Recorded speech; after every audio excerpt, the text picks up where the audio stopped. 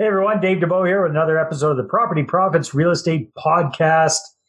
And today, a big treat. We've got a very, very astute real estate entrepreneur who's got tons of experience with that, along with martial arts, which is an interesting combination. So let's say a big welcome to Sensei Gilliland. How are you doing today, Sensei? Hey, Dave. Pretty well, thanks. And I appreciate you having me on the show to share a little bit of insight on real estate investing with your followers.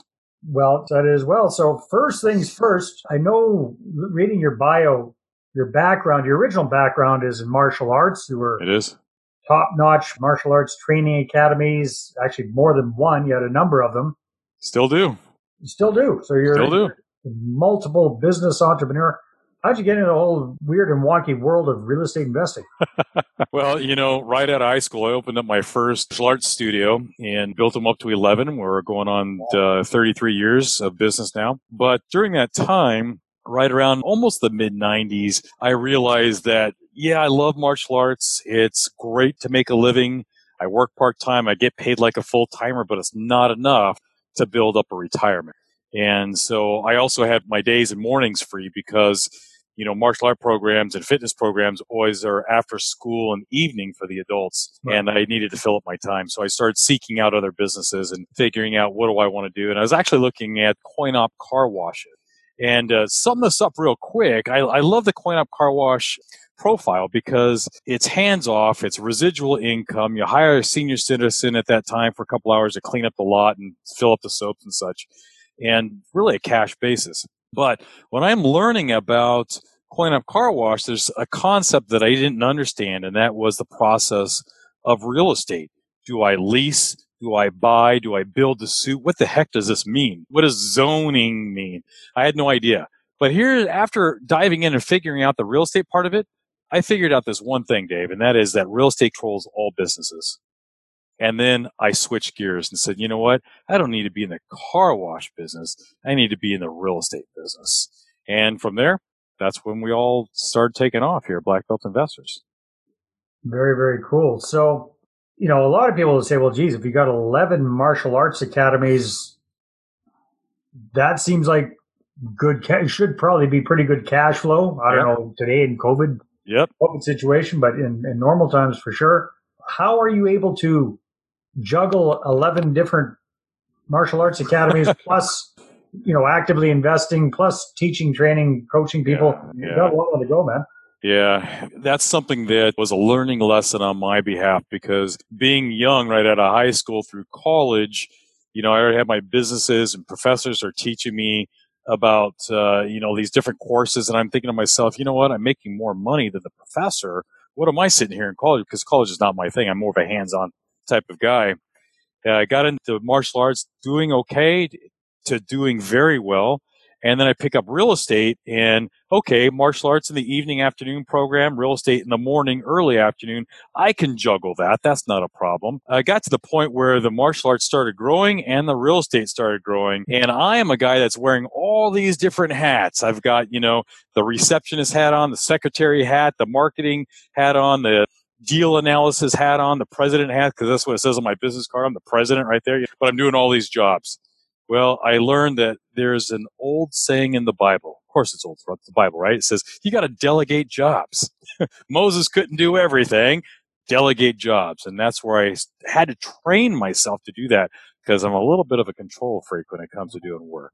Yeah. And so I ended up branching off and delegating jobs pretty much under my own umbrella. And then when the internet got big, virtual assistants. Got a lot of VAs spread out in the United States and abroad over in the Philippines, Spain, and India as well. There you go. Yeah, exactly. That's the key there, isn't it? Yeah. So, Sensei, why don't you tell us a little bit about what your real estate investing business looks like? What's your main bread and butter thing that you do with real estate? Yeah. Well, Black Belt Investors has three arms to the business. First and foremost is investment opportunities. We provide investments to clients that either want to fix and flip or buy and hold. By far, it's the buy and hold investor that we service. The other part is education. We have 9 different educational courses teaching them either to how to build a real estate business or how to build a rental portfolio. And then thirdly is consultation. We manage portfolios. So it's education, consulting, and investment opportunities. For us, the investment opportunities, is that more like wholesaling or? Yeah, so I'm a wholesaler at heart. I started the business, my very first fix and flip in 1995, remotely. I'm in Southern California. My property was in Fort Myers, Florida, because I couldn't afford to buy in Southern California. Anything that we bought here for the same house in Florida, we had to add an extra digit to that number. So I started out somewhere where, okay, people are buying and selling, and it's affordable in my pocket. And I did it the traditional way, just like you read in, all the books or listen to the 8-tracks. 8-tracks tell you, hey, you know what? Go find a good deal. Money will flow to it. Go get good credit. Go put your down payment with a traditional lender. I did all that. And so I was fortunately successful. A lot of it luck because I didn't know what I was doing. And I just know buy low, sell high. So I started out my business as rehabbing, buying, fixing, and flipping properties. And I still do that today. In fact, I was looking at my spreadsheet today. We have 32 properties under rehab right now. Wow. And so that is kind of my bread and butter. But I soon learned that I was missing a lot of opportunities because when you're a fix and flipper, you abide by a certain type of criteria. Number one is affordability. And then you have your areas of where you want to buy properties. Then you want at least 3-bedroom, 1 bath, So you have a certain criteria where you frame your business around. But if I had a property that was in a condo that was just a studio as a rehab or a fix and flipper, that's something I would pass on because that's not in my wheelhouse. I'm focused in a bedroom community. But why pass on it when it makes a lot of number sense? So then I started picking up wholesaling back in 1997. And I learned everything inside and out about wholesaling. And so now when it doesn't fit my criteria, I flip the contract to somebody else and I cherry pick the ones that I do want to rehab. And then I said, wait a minute here. What about those properties that lack equity? What if they only have 20%, 10%, no equity in the property? What if they're upside down in equity? Is there anything that we can do with those? Because people would just short sell those or just hang on to them and struggle. Well, then that's when I stepped into purchase options and I really started focusing my efforts on subject to financing, sandwich leases, sandwich subject to contract for deeds, land installment contracts. So what I've really done back in the 90s was build a business really surrounding, buy and sell strategies. If it's got a lot of equity, great, let's rehab it as long as it's a property that I know I can resell quickly. If it's a property that I know that I can't resell quickly, but it has equity and it may be in a neighborhood that I don't want, let's wholesale it. And then if it's something that lacks equity, great, I can still flip the contract and make some money off of it. So now what I was able to do by wholesaling and by purchase options is eliminate the lender, whether it's a private money, hard money, or conventional lender, and boosted my ROI is what ended up happening. It was all about buy and sell, but there's a point. Hey, you can't be wealthy buying and selling property. I don't care who you are. Mm-hmm. It's a great vehicle to create cash. So then we start parlaying that money over the buy and hold side and doing the rentals starting back in 1999. So what do you focus on when it comes to buy and hold? What kind of properties are you guys?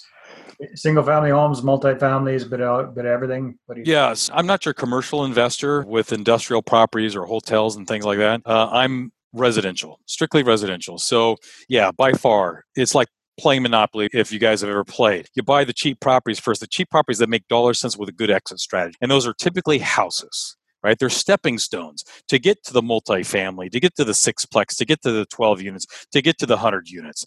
And so we deal with houses from single family all the way to large apartment complexes.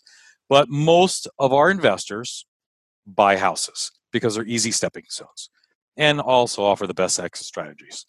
Yeah, that makes a lot of sense. Very cool. Well, I mean, you've got a very well-rounded base of experience, that's for sure. And it sounds like, yeah, you've got all the different pieces going. So you're based in Southern California. I am. Nowadays, I mean, if you got 30-some flips on the go, probably not in California. I could be wrong. Are you still doing this at a distance all over the country? Yeah, so I am doing it. I've got a service called Remote Rehabs, and we're the second oldest company in California to our research, providing turnkey rentals in different states. And so I'm kind of like a slow nomad. We find undervalued markets that have the potential to become a robust market, that has the history of good resale and appreciation. So a lot of investors are always most investors are always after cash flow, right? That's the kind of the golden word there. I want cash flow. But I don't invest in areas just for cash flow. I can find that anywhere. I can find cheap properties that cash flow anywhere. For me and my clients, I want to make sure that we get the most bang for our buck. And so I seek out undervalued markets that have the potential to grow.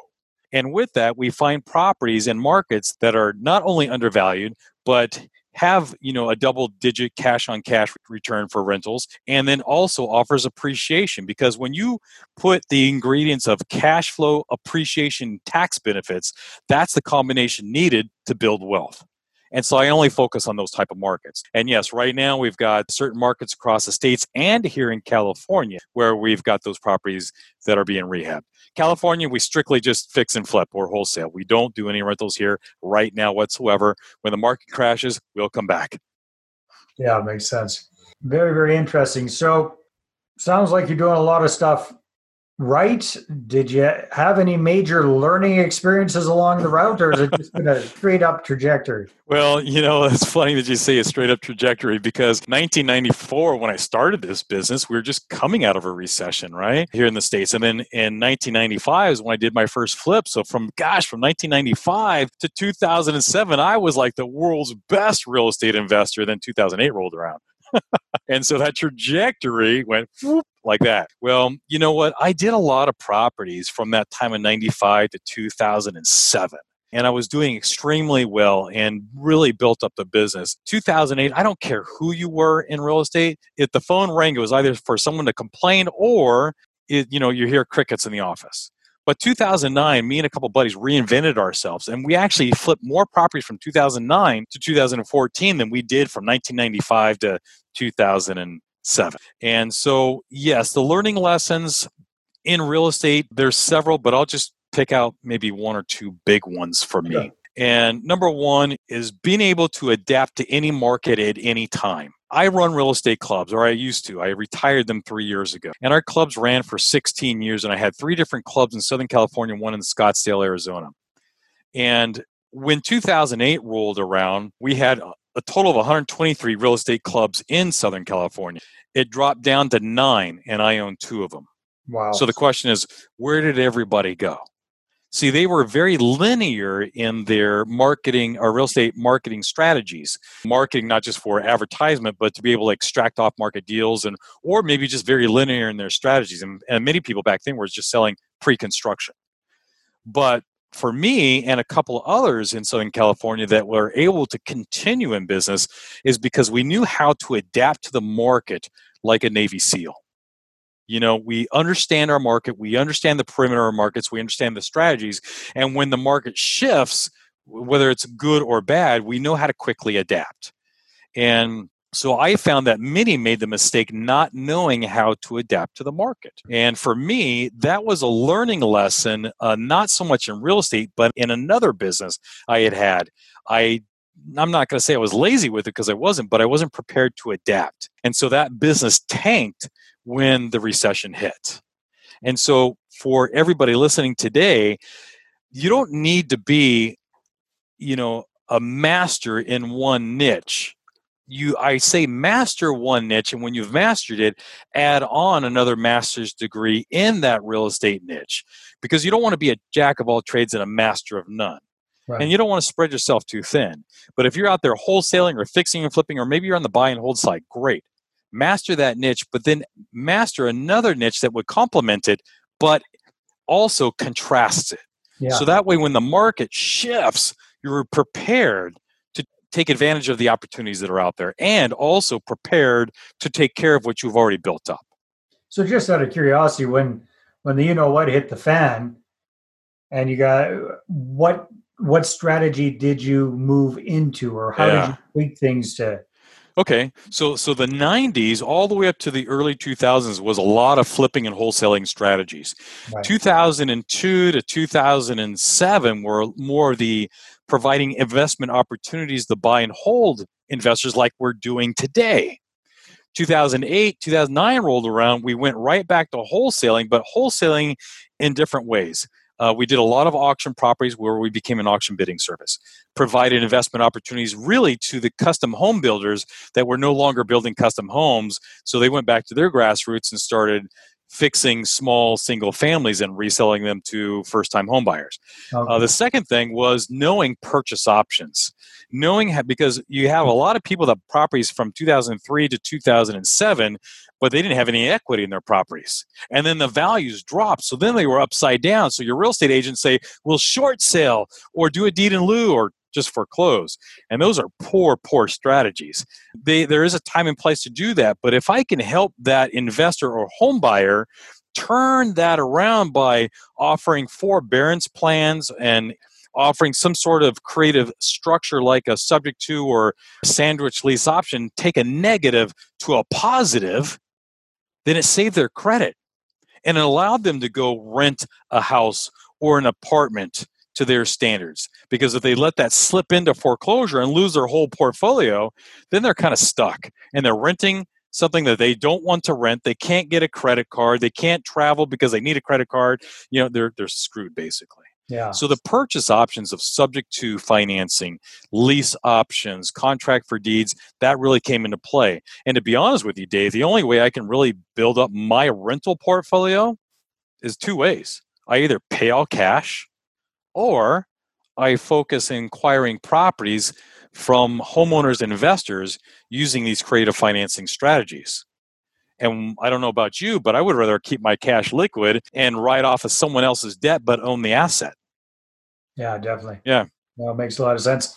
Sensei, time flies when we're having fun. If people want to find out more about you and connect, what's the best way to do that? Yeah, you can just Google my name, Google Black Belt Investors. Go to blackbeltinvestors.com to learn more about my company. But if you're interested in investment properties, go to remoterehabs.com and you can view kind of live transactions, what we're doing right now. Awesome. Good stuff. Thank you very much. It's been great hearing your story and congratulations on everything that you've accomplished. I appreciate it, Dave. Hey, would your listeners be interested in a free gift? I think they love free stuff.